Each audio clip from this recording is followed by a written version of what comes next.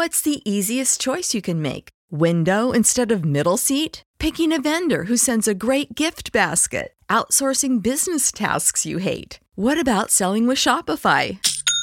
Whether you're selling a little or a lot, Shopify helps you do your thing, however you cha-ching. Shopify is the global commerce platform that helps you sell at every stage of your business. From the launch your online shop stage to the first real-life store stage, all the way to the did we just hit a million orders stage. Shopify's there to help you grow. Whether you're selling scented soap or offering outdoor outfits, Shopify helps you sell. Wherever and whatever you're selling, Shopify's got you covered. Sign up for a $1 per month trial period at shopify.com/try. Go to shopify.com/try now to grow your business, no matter what stage you're in. Shopify.com/try. When you need mealtime inspiration, it's worth shopping Kroger, where you'll find over 30,000 mouth-watering choices that excite your inner foodie. And no matter what tasty choice you make, you'll enjoy our everyday low prices, plus extra ways to save, like digital coupons worth over $600 each week. You can also save up to $1 off per gallon at the pump with fuel points. More savings and more inspiring flavors make shopping Kroger worth it every time. Kroger, fresh for everyone. Fuel restrictions apply. Spending some time reconnecting with nature this summer? Here's a camping hack from LL Bean to make your next trip the best yet. When putting together your gear, wrap a piece of duct tape around your water bottle. It's barely noticeable, but if another piece of gear breaks or tears, pull off your tape to make a quick patch or repair. For more camping hacks, visit youtube.com/LLbean. LL Bean. Be an outsider.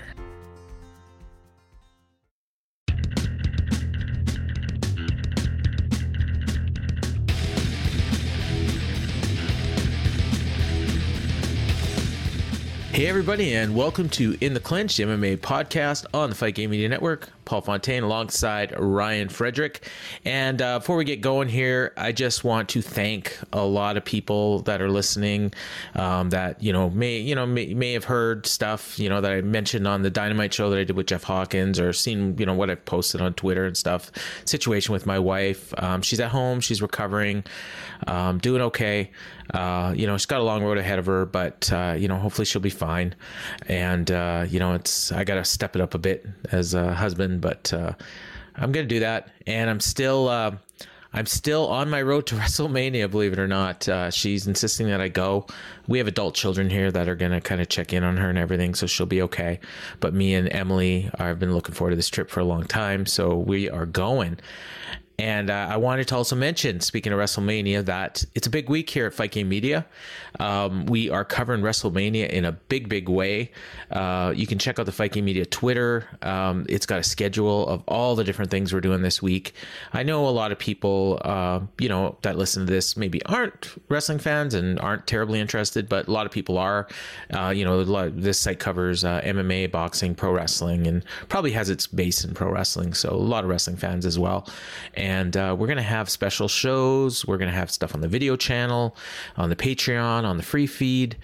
I'm going to be in Dallas live, so I'm going to be trying to chip in on maybe a couple shows if I can get to a mic or a camera and give my live perspective.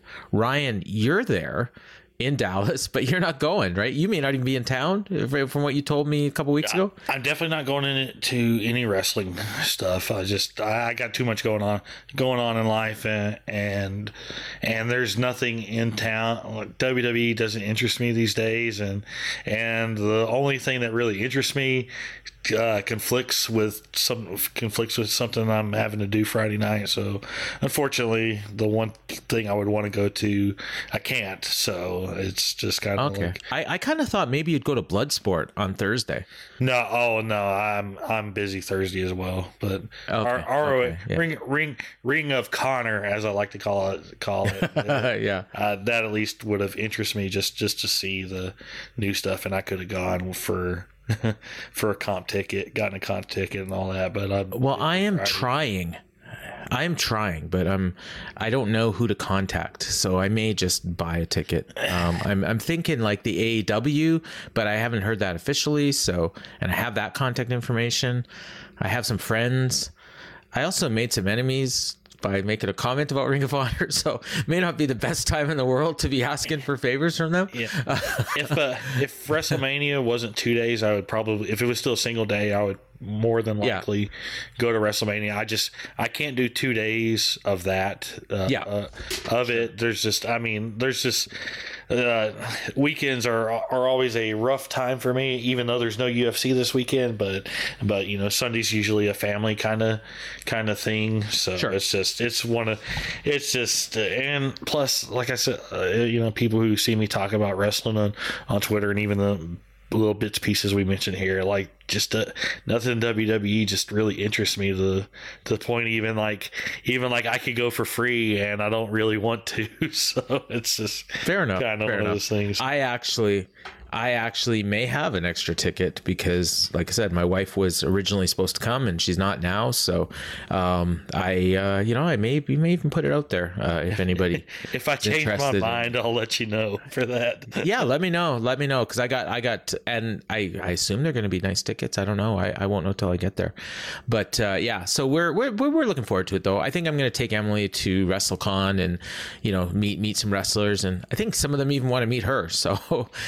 That could be fun, and I'll get a lot of pictures and all that. So that's what it's all about. Yeah, it's all about the kids, and right? The weather this weekend down here is supposed to be really good. So you're coming. Yeah, I saw that. Like probably 70, like mid 70s.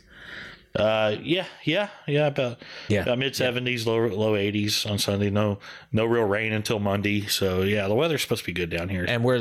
And we're leaving first thing Monday, so it's it's definitely going to be here. It's definitely cooler. Going to be cooler this weekend than it was the past weekend here. So that's probably good news for some of the Northerners who aren't used to Texas heat. Honestly, I was looking forward to, like being in the 80s. I was going to bring the kids downtown to the sprinklers, out around the the plaza and everything over there. I have good memories of last time in Texas, and it was in the 90s, and the kids were running through the speakers. I got some great pictures and stuff. So, or the sprinklers. But so that's WrestleMania. Lot of stuff you can check out on the group, or even if you're not interested, maybe just give a couple of shows a listen, because a lot of people are really pumped up about a lot of stuff here. A lot of things going on for wrestling and MMA fans, and again, not a lot of UFC or not a lot of MMA going on this weekend, at least in terms of UFC. There are some other shows that we'll get into, that may be of interest, former UFC people fighting in them. But so first off, we have to talk about, and it's funny because really when I was looking at this, there was nothing that really stuck out other than a bunch of stuff that are kind of all similar. So we kind of just loop them all together and say, we got to talk about some of these legal problems that these stars are getting into. Jorge Masvidal, Conor McGregor, and most recently Chael Sonnen. Why don't we start with Chael? Because I gotta be honest with you, like I've been so focused on the stuff going on with my wife the last few days. I am completely in the dark on what's going on with Chael, other than I know he's in a lot of trouble. Yeah.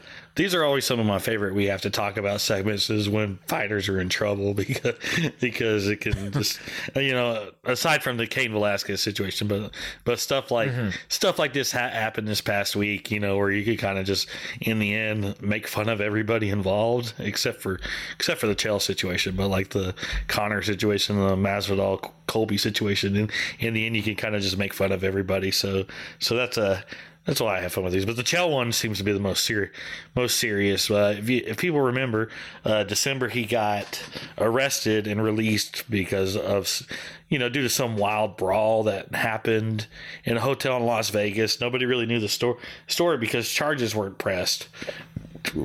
So everybody just figured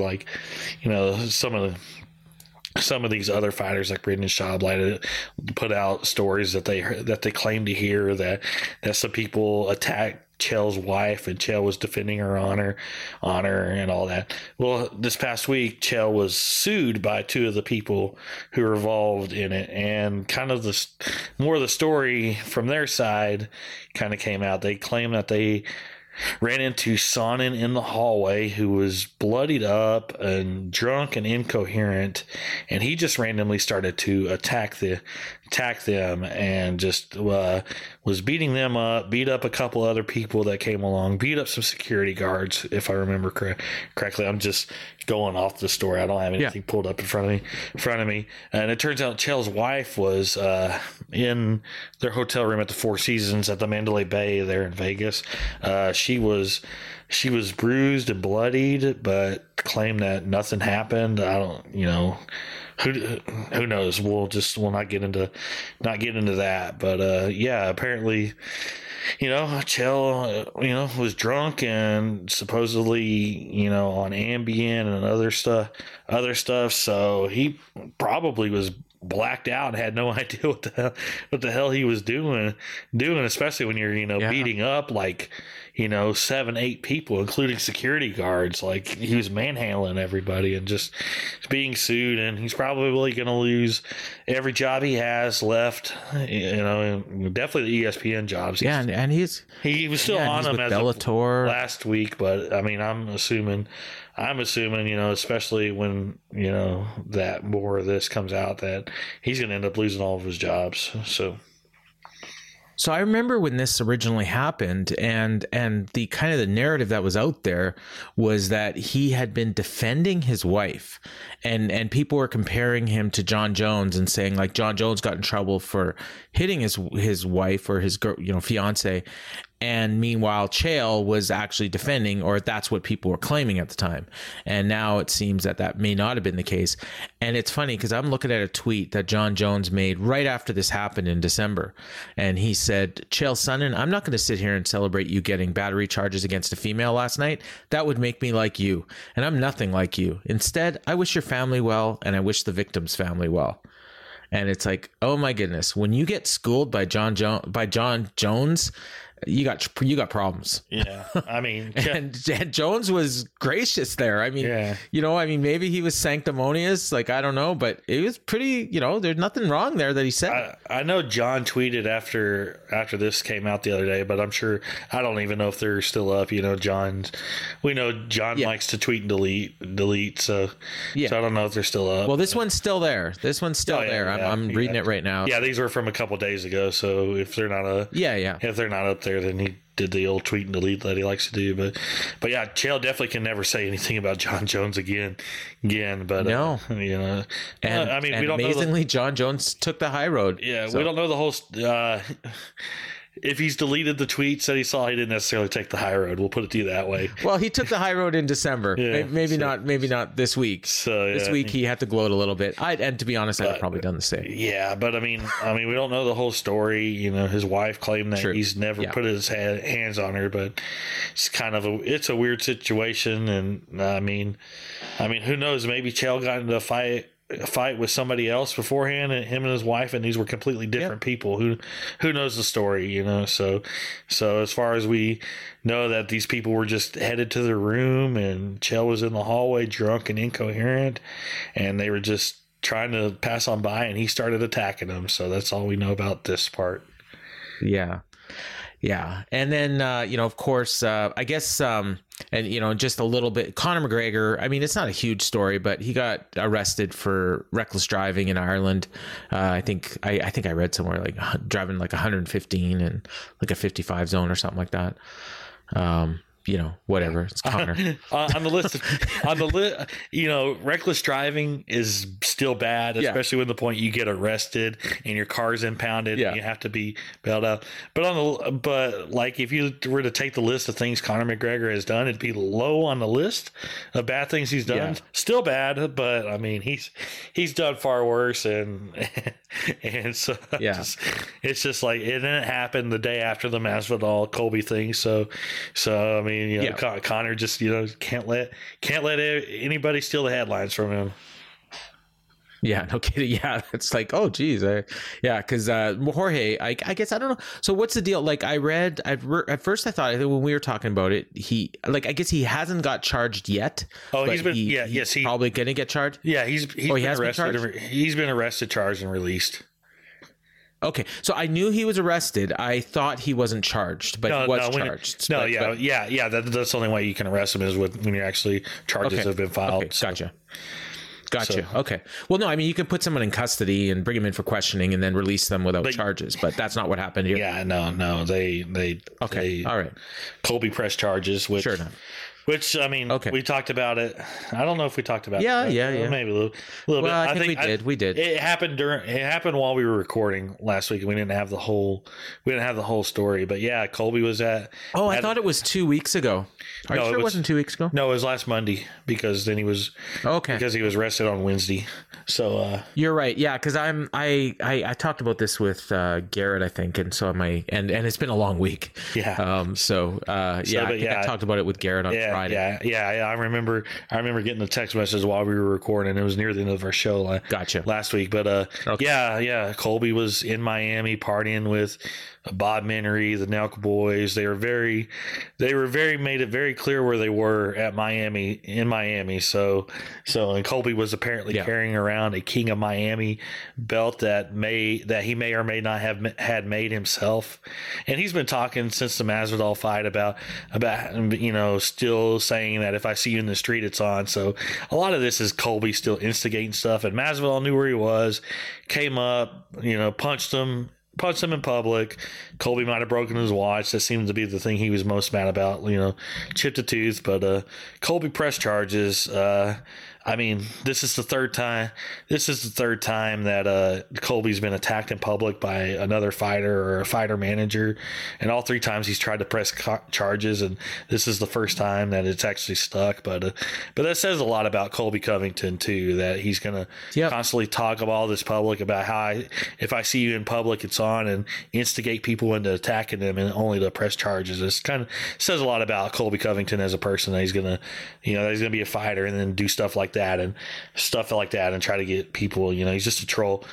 I mean, look at Chris Rock. Chris Rock gets slapped on a national public for for doing the same kind of shit that Colby Covington was talking about a man's family, and Chris Rock, said, oh well, no big deal, brushed it off, and here's Colby, wanting to press charges because his watch is broke, and then it's funny that he's complaining about his $90,000 Rolex, maybe the wristband is broke on it, and all these stories about him not paying his coaches are out there, so it's just everything makes. This whole situation, I mean, Masvidal doesn't look good because you shouldn't, in public, you're a fighter, you shouldn't attack another fighter. But then again, at least he's attacking another fighter, and just, it doesn't make either guy look good. But yeah, Colby just, I mean, the whole. Everybody says the phrase "talk shit, get hit," and if he's going to keep running his mouth, it's gonna hurt him like this. Yeah, I'd say there's a couple things I'll say here. If Colby and Jorge fight in an octagon 100 times, Colby's gonna win like 95 times. But if they fight in the street, and if there's no repercussions for Jorge Masvidal, Colby very likely may not make it out of the fight. He's messing somewhere where he shouldn't be messing here, and at some point he's going to say the wrong thing to the wrong person, and it's not going to end well for him. He's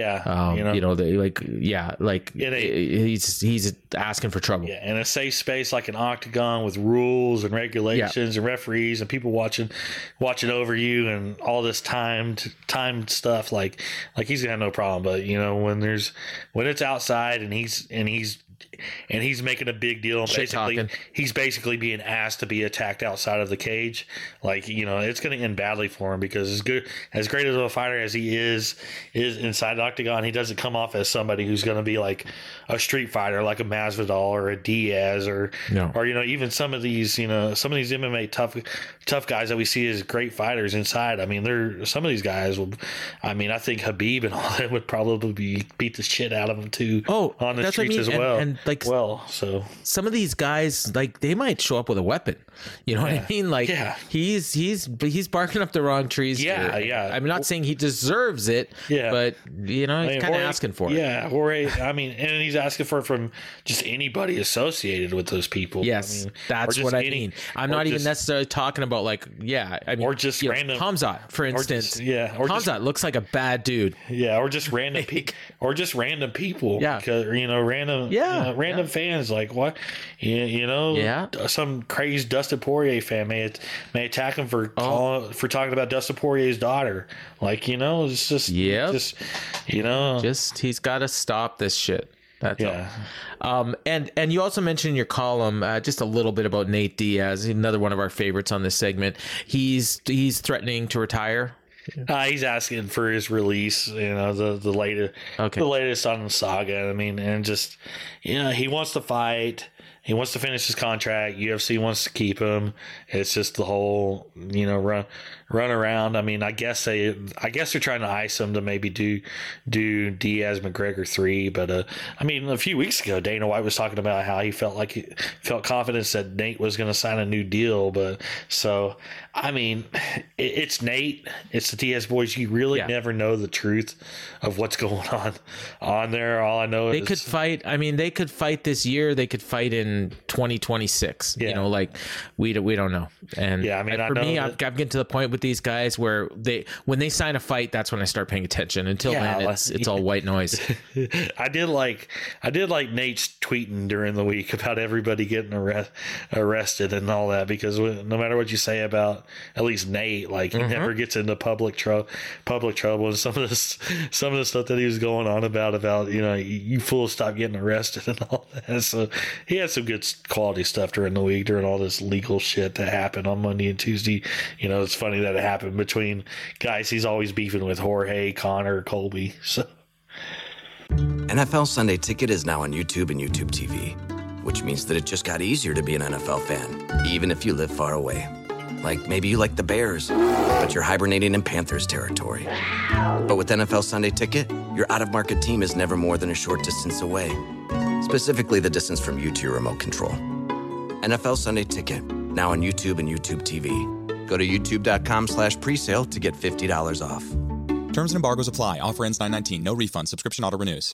What's up? It's Kaylee Cuoco. When it comes to travel, we all have a happy place. I just went to my happy place. I just went to Maui, and it was truly amazing. Priceline has always been about getting you to your happy place for a happy price, with deals you really can't find anywhere else. Like up to 60% off select hotels in Costa Rica, or 5-star hotels for 2-star prices in Cabo. Go to your happy place for a happy price. Go to your happy price, Priceline. Yeah, well, I may go back and read some of that because, like I said, I've been kind of off the grid a little bit this week. But speaking of this week, we had another great show. UFC Fight Night on ESPN from Columbus. Another sold out event. I said Garrett Gonzalez actually wrote a column this week. He never writes columns, but he had the crossover, and he talked a little bit about UFC and how hot it is in terms of, especially in ticket sales. They are going on 13 months or 12 months now of no unsold tickets. They've sold out every single event. I did some math, and you can correct me if I'm wrong, but tell me if this doesn't sound right. They're averaging about 18,500 fans a show, and about just under a $6 million gate is what they're averaging. And that includes 2 fight night shows. That is since they came back to live fans last April. It's just incredible. And no one's really talking about it because, everyone says, oh, it's not as big as it was back in the day, when they were on Spike. I got news for you. They're way bigger now than they were when they were on Spike. It's just that a lot of the people that were hardcore fans back then came from wrestling, and they kind of lost interest at some point, but it became a legitimate sport along the way, and it gets covered like a legitimate sport. And, so now they're in with like the NFL, the NBA, Major League Baseball. They're not competing with, indoor football and, indoor soccer and, whatever else, the fringe sports. They're in with the big boys now. And this past weekend was another evidence of that, with, a big show from Columbus. So before we just get into the show, like, what are your thoughts on that in terms of, how hot they are, like, over the last, really probably the last two and a half years? Yeah, I mean, they're big ticket sellers. The sellers, of course, are right now, and I mean, this gate did almost a $2 million gate for a fight night, to far and away the largest U.S. fight night gate ever. Hot ticket. I think they gained a huge amount of fans during the pandemic when they were one of the first sports to come back. It doesn't always show in viewership, but at the same time, there's so many different ways to consume this stuff. Everybody goes like, "Oh, this show didn't do 1 million viewers on ESPN at this time slot, but nobody knows how many people are watching on the ESPN Plus, because ESPN Plus has something like 26 million subscribers. So you're talking about a potential audience of up to 26 million people who could be watching on that. And a lot of people have cut ESPN out of their cable packages and just have gone to ESPN Plus. So whatever differences, I personally, like, I look at those numbers and everybody's just like, oh, they did 1.1 million for this show on ESPN, blah blah blah, and I'm thinking, like, their real audience is probably at a minimum double that if you throw in the streaming numbers, and possibly even triple that at least, plus people who can watch it later on ESPN Plus. So I think they're a really hot ticket right now, and they need to get out of the Apex. This was another proof. I do think some of this attendance and gate in Columbus did have to do with the fact that it was their first show there in 13 years, and when they were going there for those several straight years, it was always one of their better drawing cities. So I think there's some of it has to do with it being the right place and the right time kind of thing for this show to draw as big as it did. But I mean, they can go anywhere and sell at least 8,000 tickets and if they want to, they can get gates of $1 million for these fight night shows. And I just don't understand why they don't want to do it right yet. So fully. Yeah, it's just odd. And then like, even like with the crowd, like the graphic for the first fight comes up and you can hear just the crowd going crazy. Yeah. Crazy. And it beats just the silence of the Apex. And honestly, like, when you watch these fights on Saturday, this show is so much better with the crowd, because the fighters get more into it, because there's actual noise going on instead of that silence of the Apex where they just seem to go through the motions so much now. It's just I mean, I don't want to, I'm a broken record on this my column and on this show, but I mean, it's just, we saw 3 out of 4 shows this month with big crowds and hot crowds and lots of noise, and we're going to see Jacksonville's the same way, and then we're going to go into at least a stretch of 3 shows back in the silence of the Apex. So it's I mean, get these shows on. It's time. It's time. I get the whole thing. Like, you still don't know overseas, and what helps keep these markets drawing well is not going there constantly. You're not burning out. You're not WWE where you're going to market 2 or 3 times a year. They just did a $4.5 million gate in London.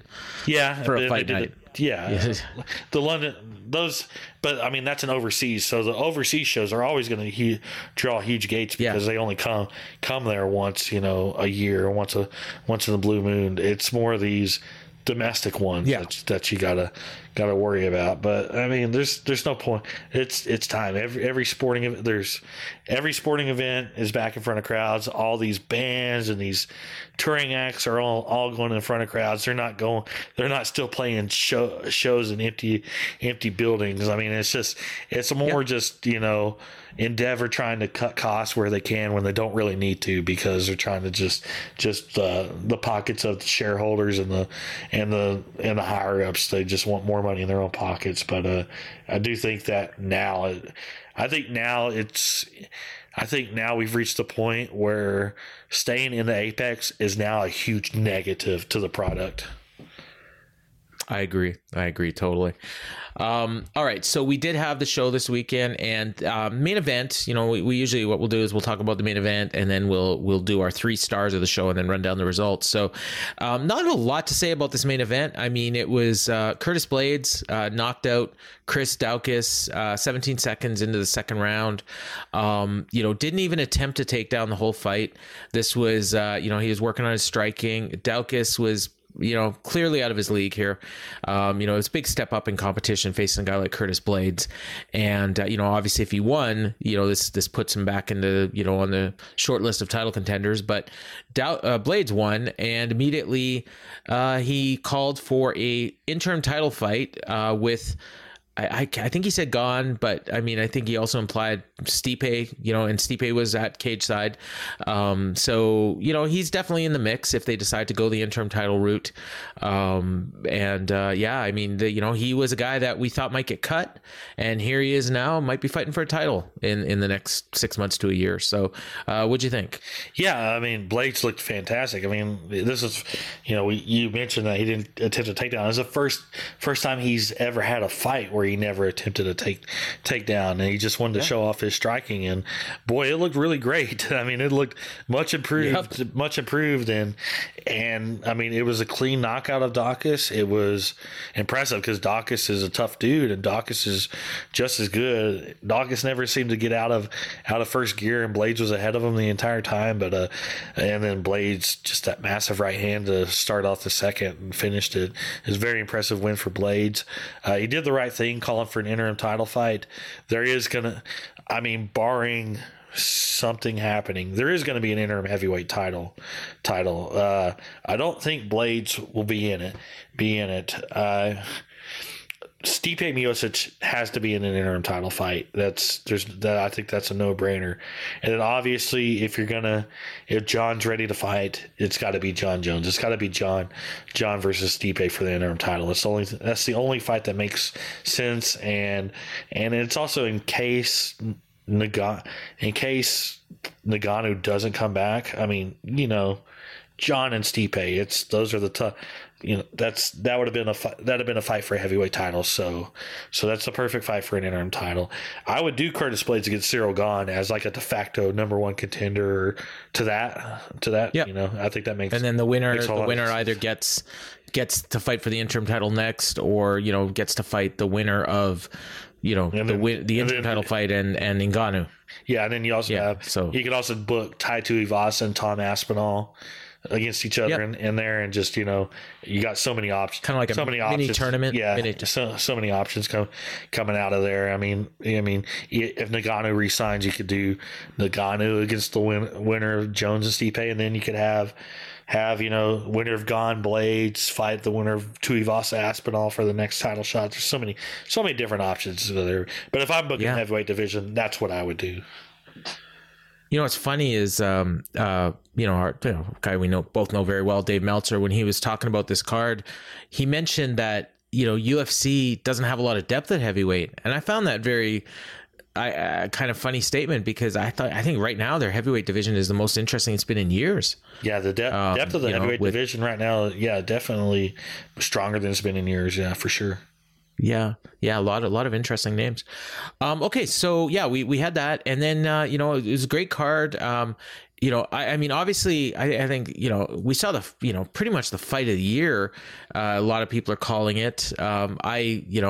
Maybe in the fight of the decade, and of course, that was the next night with Will Smith and Chris Rock. But on this show, we had Brian Barberina and Matt Brown. Just being a little facetious there. Yeah. But I mean, so if we're talking 3 stars, I almost want to give like both guys, maybe they can share the first star, because Brian Barberina won a split decision. I gave it to Brown. Obviously, the fans scored it for Brown. I didn't look at the media scores. I mean, I didn't really have a problem with Barberina winning, even though I thought Brown did enough to win. But Brown just... I mean, there was no way he was going to quit. He took so many hard shots and he just kept coming, and he was hurting Barberena and Barberena was hurting him.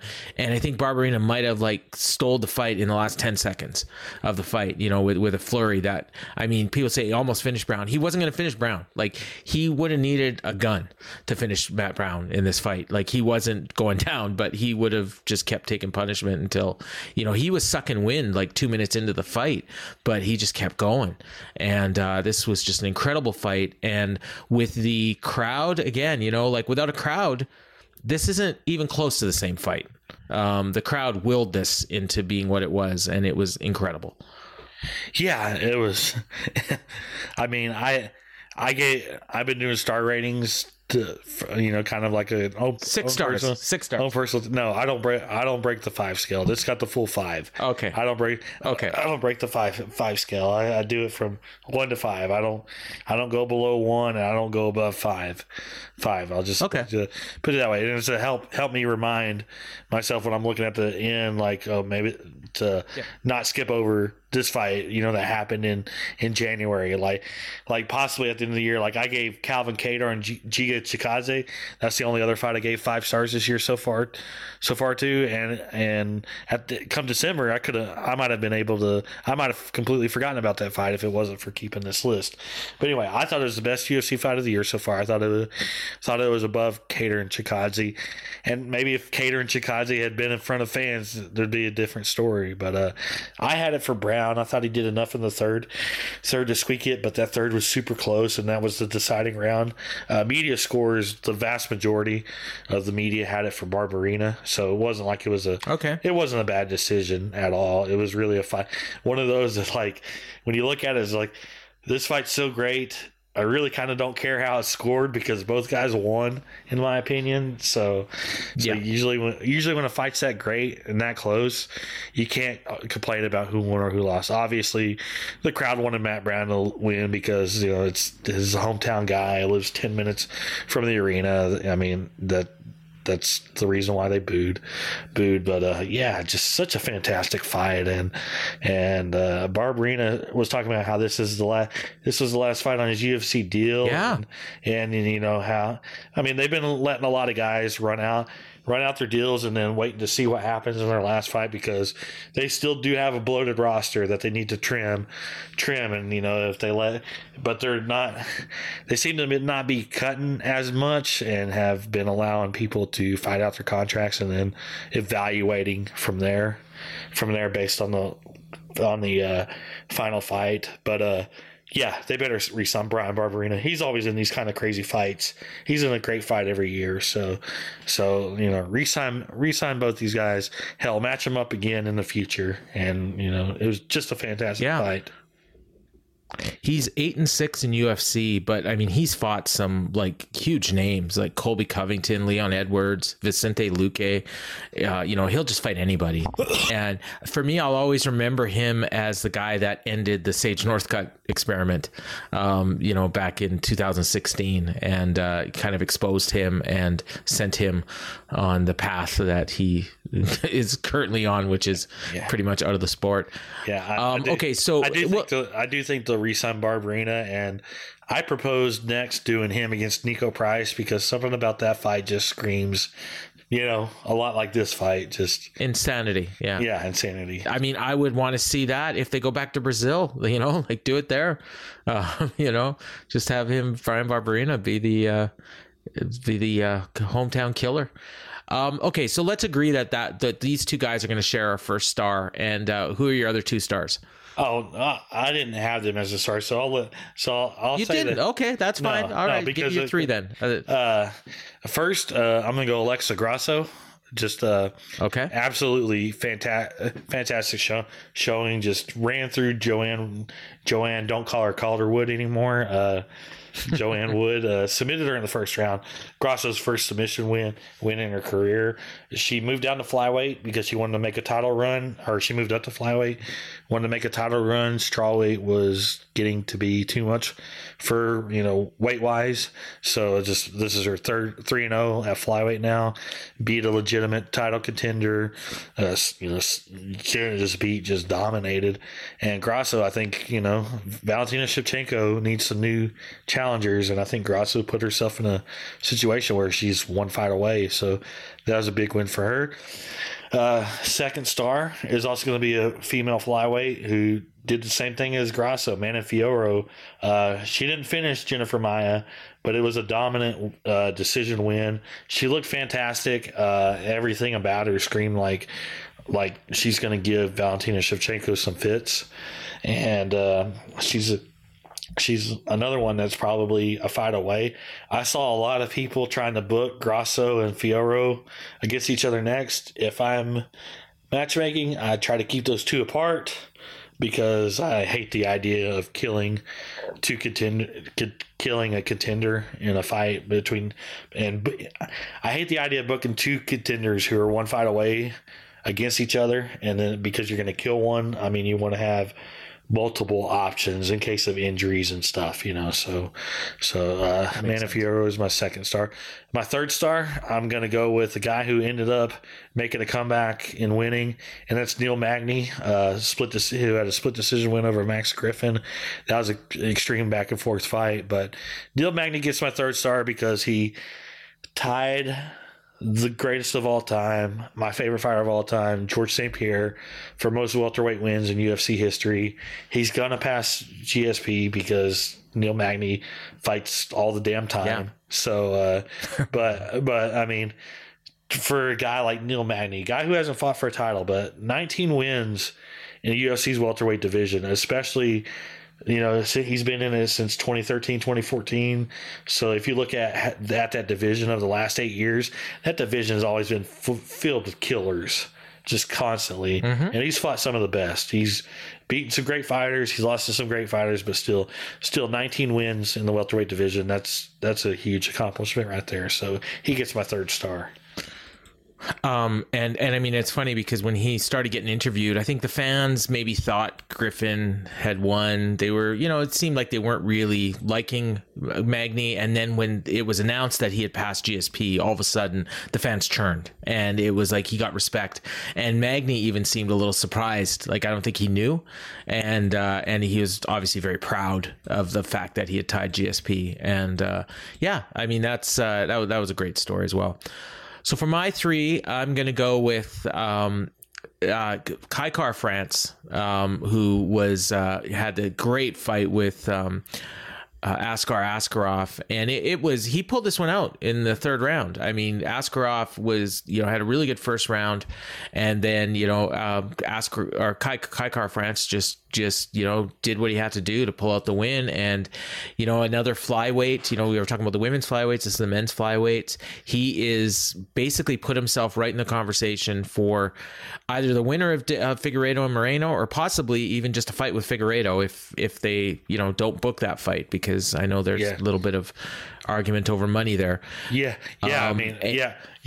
quick, I kind of figured you were gonna put Car Francis, but Figueiredo's like openly talking about like not wanting to fight Moreno next, and saying I want to fight Kai Car France next and not Moreno. So that'll be kind of something interesting, because they had announced this past week that Figueiredo and Moreno were going to fight in the summertime, likely in July, even though the fight hadn't been signed yet. My second star is going to be Sarah McMahon, who was just completely dominant over Carl Rosa. I think Rosa was unbeaten in UFC coming into this, and McMahon just schooled her, just took her down over and over again. Just her wrestling. In fact, I made the comment. It's weird. Like, you and me, like, our scores get put up, all the time on ESPN, but they're just putting up my random comments lately, which is kind of intimidating, because now I got to actually think about what I say before I say it. Which, last week I got in trouble because I said, we're going to have a barn burner of a fight or something like that. And then it turned out it was like just a horrible fight. Or maybe it was a couple weeks ago. And then this time I just said Sarah McMahon's wrestling is next level. And at least that one, proved to be correct, because she just dominated Carol Rosa. They put comments like that up. They've put comments like that from me up before. So Oh yeah. No, I'm not used to it for me. I'm used to seeing the scores and that's it. And and we both got some interesting comments this week. And I don't want to talk. I don't want to talk about it. I'm gonna start taking the John Morgan approach. Yeah. Just ignoring everything or just muting them because poor John Morgan. John Morgan's the best. He's the best. Like he's when it comes to like covering fights and being like MMA journalism, like he's the best. He's the best. He's and he's such a great dude. But ever since the Colby Covington thing, where he started challenging or started telling John Morgan, "I'm not answering your question until you get 10 push-ups." Every time John Morgan tweets anything or does anything, the responses are just loaded with 10 push-ups, 10 push-ups, 10 push-ups, and you know what? He does such a great job of. He just ignores all that, and just does his job. And I think I need to start taking that approach and not letting it get to me. Not worrying about not worrying about people taking 30 minutes of a YouTube show that has less listeners and more people listen to this podcast and watch that YouTube show, but dedicating 30 minutes to me just because my tweet scores and then of course it lets this guy's followers send me like this guy's such a fucking loser, like people who don't even know me. Like come on, everybody who knows me and met me will tell you, will tell you exactly guys the that kind are of saying, person I am. Guys that are saying, who the fuck is Ryan Frederick? And meanwhile, they're following you. He was. And he instantly unfollowed me because I said that to him. But when I look at the back of the day, the people who are talking shit and sending me hate messages have a few followers. I mean, there was one guy like talking shit, and I looked at his profile. He had one follower, and it was one of those fake female accounts. Like you're just talking into the void. Like who cares? Your opinion. He's doesn't just hoping matter. to get noticed. Your opinion doesn't matter, and I don't care. I'm just doing my thing. Like I've said, we've all, you, me, all these other people who do it, we've been tweeting those round scores long before those tweets on the screen were a thing, because it's part of covering the sport. It's helps interact with each other on fight nights. There's a lot of people who follow me who aren't necessarily watching live, but they want to know how I'm thinking, or people who are watching live who want to know how I'm thinking. It's just once the UFC and ESPN decided to start putting those on the screen, it just became amplified, but it amplified a lot of hatred to be sent the way of anybody whose name gets up there.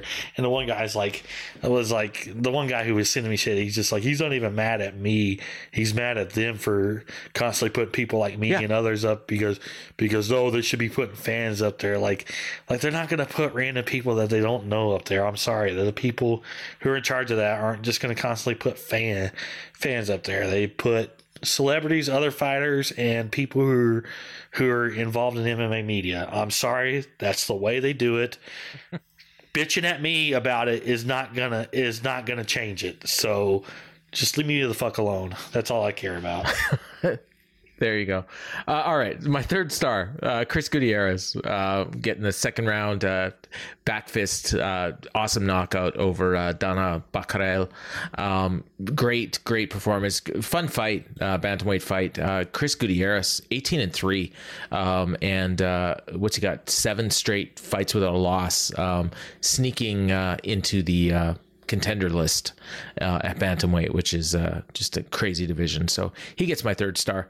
And the go over the rest of the results, and then I'll do the fight awards. We started off from the prelims. We started off with a featherweight fight. Luis Saldana with a unanimous decision over Bruno Souza. It was a close fight. Saldana won the first. He won the third on all 3 scorecards. I thought he won the first and third, but the third was close. He kind of got tired, but Souza didn't capitalize. It was an all right fight. The next fight was a really great fight. Matheus Nicolau scored a unanimous decision over David Dvorak, a.k.a. The Undertaker. Nicolau. Yeah. The first round of this fight was one of the worst rounds of the year, but it really picked up in the second round, especially after Nicolau dropped Dvorak. And the third was exciting and back and forth and could have gone either way. I scored it for Dvorak, but I thought actually, when you look back at the overall in the fight, I thought Nicolau was the overall winner. So big win for Nicolau. He's like 6-1 in the UFC, and he's right there on the cusp for a title shot. Then we had the man in Fioro with the unanimous decision over Jennifer Maia. This was a really good fight, even though Fioro clearly won, but Maia had some good moments. Then we had a middleweight fight. Alyaskov Kizriev submitted Dennis Tululin in the second round with a rear naked choke. Kizriev just dominated the fight, took Tululin down in the first round and pounded him away. And in the second round, he got him down again, got the choke. Tululin didn't tap, so he went out cold. Kizriev, after the fight, said he was going to move to welterweight and smash everybody. So he's already trying to steal Khamzat's gimmick of, wanting to smash everybody. But if those two were to fight somewhere in the future down the line, that might be interesting. But because Kizriev's now he's like 14-0 now, and he's pretty good. Then we had the bantamweight fight: Chris Gutierrez knocking out Dana Batjare second round with a spinning back fist and some elbows. Really good fight there. We had Sarah McMahon unanimous decision over Kuro Hosa. McMahon won the first two rounds, dominated with her wrestling. Rosa won the third on all scorecards. I thought she won the third, but yeah, it was a big win for McMahon. She needed it. Then on to the main card, Mark Dukesi, unanimous decision over Vyacheslav Borshev. This is probably the worst fight on the card, but Dukesi just used his wrestling, and he did the smart game plan. He was in a must-win, having lost 3 in a row, and he was also on his last fight of his UFC contract, so a loss, he would have been gone for sure. Gets a win, might get a new deal. Called out Drew Dober to fight in England. Good call out. So just good overall showing for DeCasey. Yeah. Then we had Neil Magny split decision over Max Griffin. Griffin knocked Magny down in the first and nearly finished him, and then Magny had a strong second round and came back, and it was even after 2, and the third was back and forth. Could have gone either way. I scored it for Griffin. No arguments on Magny winning. Magny's 19th UFC win. So yeah, he's really good. so I think he's really, I don't think he gets the credit he deserves, as I kind of spoke about earlier. Then we had Kai Kara France, unanimous decision over Askar Askarov, 29-28 across the board. Great fight there.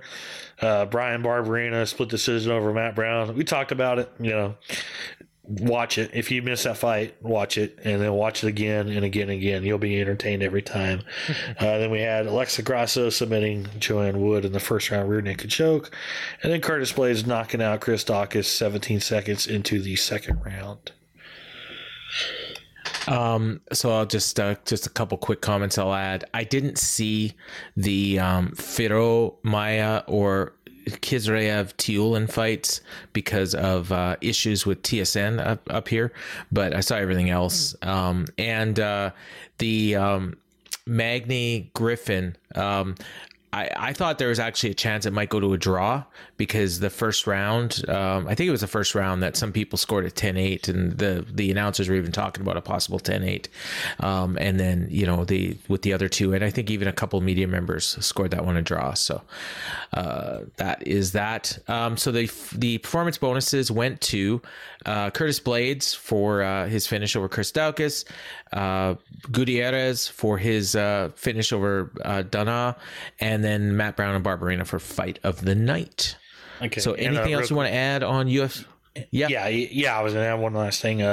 Those of y'all who knew, who were asking, Ilir Latifi and Alexei Olenek, that fight got canceled. Right. Literally like 30 minutes before the show due to some illness with Latifi. It has been rebooked for the Jacksonville show on UFC 273. It's going to replace on the main card the fight between Kelvin Gastelum and Nasruddin Imavov. That fight's off because Imavov has visa issues and they pulled Gastelum from the card. Okay. So that is that. All right. So that was UFC Columbus. And so what do we got next up here? Oh, yeah. Looking ahead to this coming weekend. So I mentioned that there is a bunch of shows this weekend. You've got them itemized in your MMA Roundup column. And so I just had a look and just noticed some of them. So you mentioned that XMMA 4, which is airing on Saturday at 7 p.m. Eastern on YouTube. There's a ton of former UFC guys on this show. I don't know exactly if it's on YouTube, but that's just that's the current information I have, but it's not necessarily. Okay. So just for listeners. It'll be streaming somewhere. Yeah, it'll be somewhere. Yeah. So we got John Dodson in the main event. We got Zach Outdow. John Howard's fighting on this card. Tateke Matsuda, Kyle Bochniak. We got a Curtis Melinder and Jared Gooden fight. They're fighting each other. We got my boy Sasha Palatnikov. That's the guy, right? The dude that looks like he's from. They say he's from Hong Kong. Yeah, they say he's from Hong Kong. He's a European, but he talks like he talks like he's from Nebraska. Good old boy, yeah. We've talked about him before, so a bunch of names on this show. Yeah, so that's like super interesting. Yeah, Carlton Minus as well. Yeah, the XMMA promotion. I don't know if you remember, but this is their fourth show, but their shows have been like full of UFC guys ever since they started running. So this is John Dodson. He's also John Dodson against Francisco Rivera in the main event. Rivera is another longtime UFC and WEC veteran too. What is the for some reason Francisco Rivera had something real famous that I'm drawing a blank on. It was he got suspended for clenbuterol had like a 4-year USADA suspension that ended his UFC career. He claimed was he's Mexican and lives in Mexico, and all the horse meat and cow meat down there that constantly gets tainted with stuff. Most famously, Canelo Alvarez was accused of taking steroids because he had failed a drug test for clenbuterol, and he proved that it was from tainted meat down in Mexico. So, but Francisco Rivera was unable to prove that himself. So, but he's fought he fought some big names. He fought Takeya Mizugaki, Uriah Faber, John Lineker, Brad Pickett. Yeah, I was cage side at that Lineker fight at UFC 191, and that was one of that was crazy. That was one of the best fights I've ever seen live. It was just absolutely crazy. Yeah. Yeah, that was awesome. And John Dodson was, long time kind of the UFC gatekeeper at bantamweight. So that's a fun main event, actually. And then we got Cage Warriors. So they've got 2 shows. And the first one on Friday is, I think, the better one because we got Darren Stewart fighting on the co-main event. The main event is Daniel Skabinski and Justin Burlinson, which is kind of an interesting fight. Not much else on there. But then they have another card the next night. So they're both in Manchester. And the second night there's like nothing. I guess Daj Ta Milan is from Ireland, 8-0, probably an interesting prospect. I haven't really heard anything about him, but if he's 8-0 and he's fighting the main event of Cage Warriors, he's probably somebody you want to keep an eye on. And he's fighting another unbeaten guy, Christian Leroy Duncan. So don't know anything about either of these two, but I don't know if you do, but that's Cage Warriors. Those shows are usually pretty good. And then CES 67 has that's on Fight Pass on Friday at 8 p.m. Like I'm supposed to be in like 3 different buildings at Friday at 8 p.m. So I don't know where the hell I definitely am going to be watching this. But there's Bellator veterans in the top 3 fights: Billy Goff, Johnny Lopez, and Pat Casey. So just some interesting fights. If you just can't do a weekend without UFC and got to watch some fights, you can check those out. Ryan's got the schedule in his Monday morning roundup column. Anything else you want to add on those shows? No, nothing I can think of. Okay. All right, cool. So we wanted to look ahead to the month of April. We got no show to preview for this weekend, but we've done this before. We haven't done it in a while. And Ryan, you had 3 questions. So you sent them to me. I've done a little bit of thinking. So let's do it. I'll let you ask them because I kind of forgot how I worded them all. Okay, no problem. So what was your favorite moment in MMA in the month of March? Favorite? A fight, a finish, anything? This is tough because there's a lot of fun stuff. It's going to be recency, but I do think the Matt Brown, Brian Barberena fight, because it was my favorite fight of the year so far. So, but yeah. Okay. For me, it was Patty the week before in London. The whole thing, just Molly and her getting the finish, and then him getting a finish, and then her cheerleading and the fans singing, and just it was such a great time, and one of those days that just made you happy to be a fan of the sport, honestly. So that was what it was for me. And again, a little bit of recency bias, because honestly, my first thought was the Brown Barberena fight as well. And then I figured you were going to pick that. So then I went to Patty, and if we'd done this last week, it would have been Patty for sure. So it's obviously recency. Yeah. And we had a pay-per-view this month that was really good too. And we didn't even mention it. So what fight are you most looking forward to in April? April's full of shows. I mean, I'm not talking about just UFC. I mean, we got some big Bellator stuff coming on. I mean, we have arguably Bellator's biggest show coming up here in San Jose with McKee and Pitbull rematch again. When is that Easter weekend, that one? That's April 15th. Yeah, so, that's Good Friday. I guess it is. Oh yeah, shit! I'm gonna miss that one live. I just realized it. Yeah. And I'm I mean, for me, as big as that one is, I'm more looking forward to the show the next week. The 2 shows from Hawaii. Yeah. Those shows are awesome. Yeah, but in the end, the fight I'm looking forward to most is the main event of UFC 273: Alexander Volkanovski against Korean Zombie. I mean, Volkanovski is just so great, and the Zombie's always in entertaining fights, and I really don't know how. I don't see any way this is a bad fight. So it's, I'm going to go with that. Okay, so anybody that's ever listened to this show, and you've listened to me on every single one of them, I need to give you one guess to tell you what fight I'm most looking forward to this month. Tell me what it is. Khamzat, yeah. That is exactly what it is.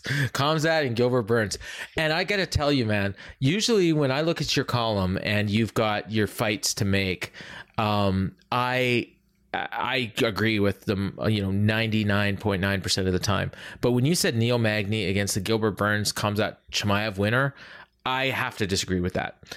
Only because if Khamzat wins, I think Magny's a step down. Yeah, I think he's got to fight somebody bigger than Magny. That's the only reason I would disagree with that. I'm all in on Khamzat, man. And there's a lot of other fights I'm looking forward to. Like, really, if you had picked that fight, I probably would have gone with Alema McFarland's return fight, because I'm really looking forward to that. Like, for me, I never watch Bellator live. I'm making a point of watching that show live, because I want to see Alema McFarland. I don't want anybody to spoil it for me. I want to watch that entrance, and I want to see that fight. So for me, like, she's the one person I'm probably most interested in Bellator, honestly, just because I think she's a star, and I like stars. So, but yeah, you're right. You know me, Khamzat and Gilbert Burns. Okay, so this is the interesting one. I love this question. Predict an MMA news item that happens in the month of April. So I've got 2, because I think one is obvious, and I think you might pick it. So I've got a backup in case you do. Okay. I'll let you go first. So you go first. I'll let you go first. No, you go first. Okay. Predict that at some point. Go ahead, then. Go ahead. Okay. At some point in the month of April, UFC is going to announce they are done with the Apex, and they're going to be touring starting in July after the International Fight Week. Okay. So that is going to break at some point in the month of April. I think the news item we'll see in the month of April is Francis Ngannou signs a new UFC contract. Okay, cool. So my backup was a Conor McGregor fight gets announced. Yeah. I was at some point. I was thinking about that. I honestly still think April might be a little early, because I don't see him coming back until August at the earliest at this point. Okay, see, and I was thinking July. Yeah, like that July 30th show makes a lot of sense. Based on stuff I've heard for how they're booking July, I don't see Conor coming back until August because I think his return is either going to be if it's not in August, it's probably not until November. I think his return is going to be in Vegas or MSG. And I think July 2nd is still too early. It's still pushing it for him. So, hey, and this will lead right into the news then, because one of the news items is that you mentioned is that the UFC pay-per-view I think this was in it. I know I heard this week. I assume I read it in your column. UFC 277 is going to be at the American Airlines Arena in Dallas, which I'm actually going to be there on Saturday. So what do you think? Like that's not official. That's not official, but that's what I've heard. And obviously, very likely. It's very likely. Yeah. Like there hasn't been an official announcement. It's very likely. I heard that last week, and then I've heard from some people who work for the Texas Athletic Commission that it's happening. You know, it's not. But then again, so I would say it's probably like at the 2-yard line. You know. Okay, so what would you, if you're booking and, you think very similar to how, Sean Shelby and Nick Maynard think, what would you have as your main event of that show?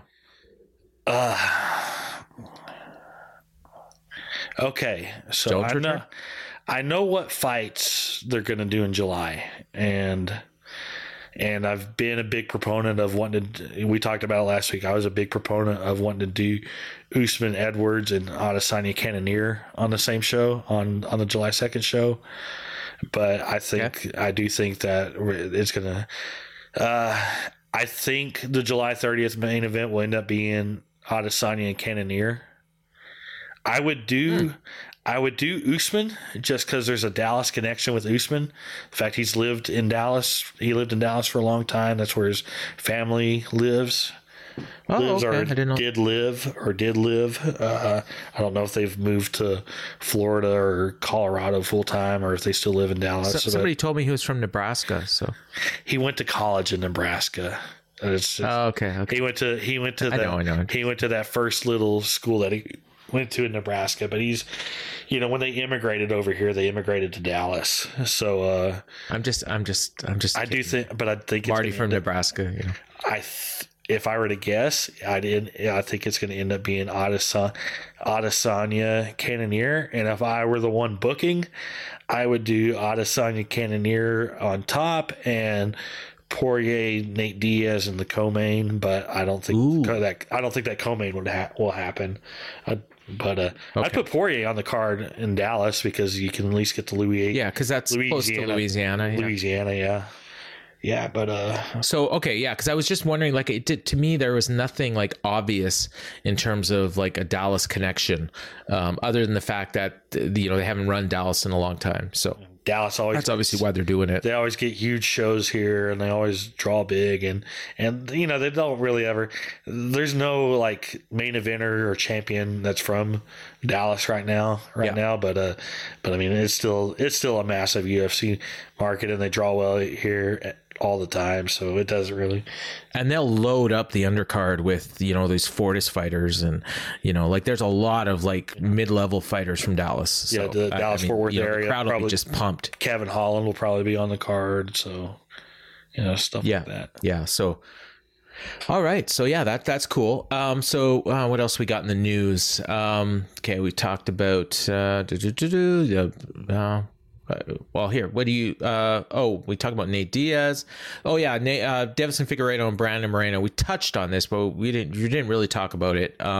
So you had mentioned in your column that Figueiredo is looking for a 7-figure payday and, to do that fight. And, they even joked about it on the card. They said something like, if when they're done, they're like best of 7 or something, maybe, then they'll get a fight for Kai Kara France. But, so So anything else you want to say about this one other than what you got in your column there? No, I mean, no, not really. I mean, the plan is for July, and it would be co-main event under one of those two big title fights.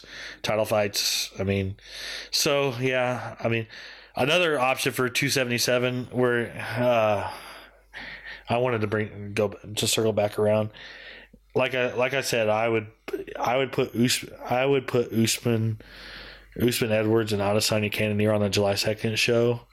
And then for 277, honestly, if it were up to me and I could get this fight done, that's where I would do John Jones and Stipe Miocic for the interim title. Yeah, that was my initial thought when I asked you, because I'm thinking like Jones at the end of July makes sense, and then if you can get Conor in August, then you've got like 3 huge shows in a row. And then I would do Jones and Stipe, and then honestly do Figueiredo and Moreno, because you can still get that huge Hispanic crowd here in Dallas for Moreno.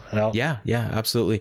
Yeah, and then they're going to have a killer fight. So the problem with putting, like I said, then the problem with putting Usman and Adesanya on the same show is they're 3 of the top 5 paid fighters on a show, so that'd be just a really expensive. So that's the one thing. I mean, but it matters it matters for them because they still budget shows, even though it doesn't really fucking matter. Jeez. You know? No, I know. All right. And then the other item of interest here in your column was the Bellator Grand Prix lost 2 of their 8 competitors in the Grand Prix, including Bellator Bantamweight champion Sergio Pettis. They lost the biggest one of it all. So yeah. And he's gone for a year, or close to a year, with a torn ACL. So the James Gallagher's also out, and he's a big star for them in the UK. So now Juan Archuleta and Patchy Mix are going to be fighting for the interim title. I feel like they fought before in like unless I'm remembering this wrong, but in like a number 1 contenders match or something. But that is a weak. Yeah, they fought at Bellator 246. It's not Patchy Mix, it's Raytheon Stotts that he's fighting. Oh, well, you got Patchy Mix in your thing. Did I? Oh, shit. Juan Archuleta took Pettis' place against Patchy Mix. Oh, okay. All right, so who's it? Raytheon Stotts? Archuleta was supposed to fight Patchy Mix, or Horiguchi fights Patchy Mix. I don't know why I mixed that up. That's okay. He's fighting Raytheon Stotts. So, see, Horiguchi and Patchy Mix I could get into for the interim title, but Juan Archuleta and Raytheon Stotts, I guess, you know what? Juan Archuleta was winning that fight until Pettis knocked him out, and so I guess, whatever. But yeah, and Stotts shitty. Stotts was already supposed to be fighting Pettis for the title, so they didn't want to pull the title shot from him. I don't know. And I guess, to put Patchy Mix in there would be bad because Archuleta just beat him. Yeah. I mean, they didn't really have any good options. I didn't even notice I wrote that in my column. I was writing it so late yesterday. Oh, okay. No big deal. No big deal. But yeah, that's a big hit because honestly, like all of a sudden that title, it's basically, I mean, at this point, the whole tournament is to determine a number 1 contender now. Yeah. And the number 1 contender is going to win $1 million, which is, Sergio Pettis ain't making $1 million in Bellator at all, like his whole career probably. So that sucks for him. Yeah, I get, I get why they did an interim title here because they wanted. The whole idea was to have a title fight in each round.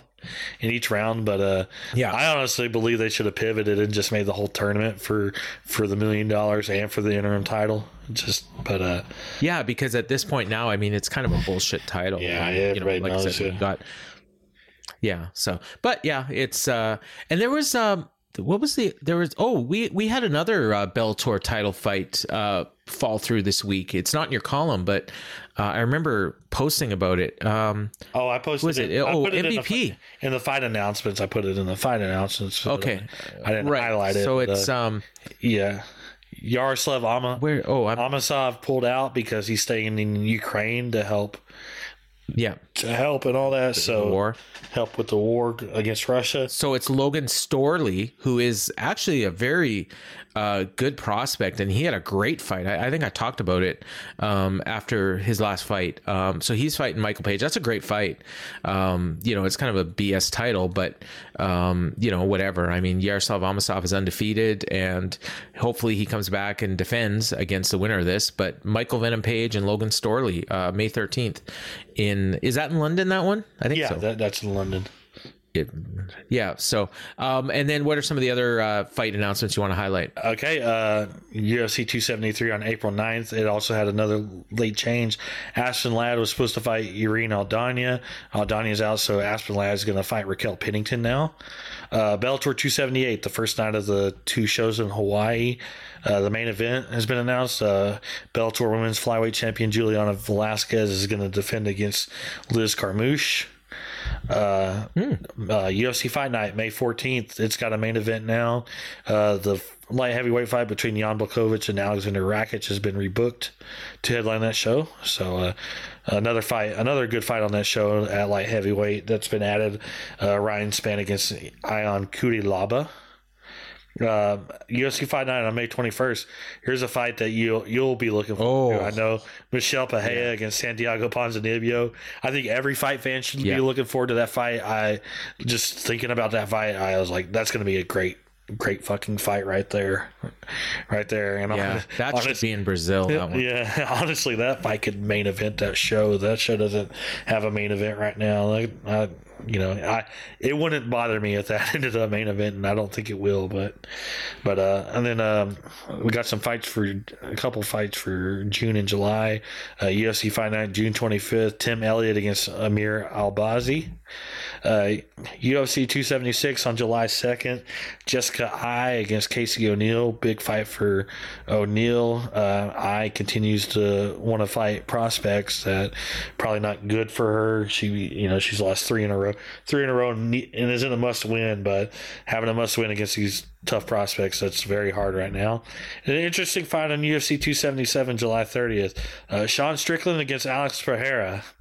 I mean, we know they're pushing Pereira really fast, trying to fast track him to the fight against Israel Adesanya, and yeah, this is a weird fight for Sean Strickland to take. Maybe he's being punished for his comments or something, because he goes from fighting in a main event against a top 5 guy and possibly being in a title shot to going against an unranked opponent.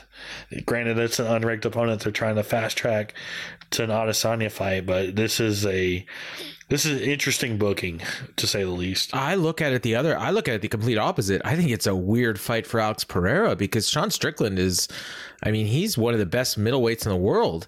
And I mean, Alex Pereira, he's a great kickboxer, but he kind of struggled, at times in his previous 2 fights. And he against Strickland, he's gonna have a hard time hitting him. Yeah, but if he connects, it's done. Yeah, me and you have talked about Alex Pereira on the show, and I said after the Bruno Silva fight that he needed one more fight against somebody on his level before you jumped him up. But I mean, we've known from the time that they signed him that the whole point of signing him was to book him against Adesanya, and I guess they want to try to get that as quickly as possible. And the only way they're going to do that is if he beats Sean Strickland, and especially if that's and especially if he knocks it, not only beats Sean Strickland but knocks him out, and it ends up on the undercard of the Adesanya Cannonier fight. I mean, that's the only thing people are going to talk about, and Adesanya beats Cannonier. That's the fight everybody's going to end up talking about afterwards. So I mean, it's kind of almost in a sense like it could end up being perfect for the UFC if they get the desired results, and also the desired results will knock Sean Strickland and his weird personality and his mouth out of that title picture. So I mean, and honestly, and if you look at it the other way, if Strickland knocks off this hyped contender, that'd be an impressive win for him, and you could go to him for a title shot, even though I don't want to see it and you don't want to see it.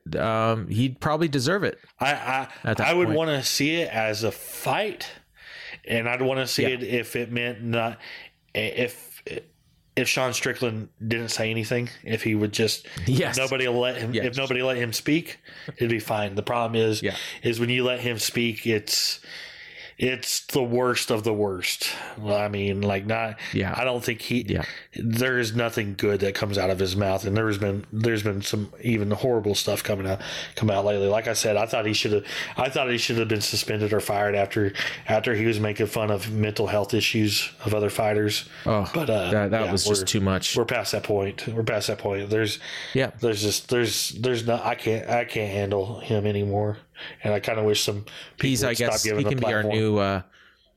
He can be our new whipping boy after Greg Hardy is gone from UFC. We can start hoping for him to get his head knocked off. I'm not going to go that far. I'm not going to go that far because at least Greg Hardy. I mean, Sean Strickland, as bad as he is, he's never beaten a woman and all that.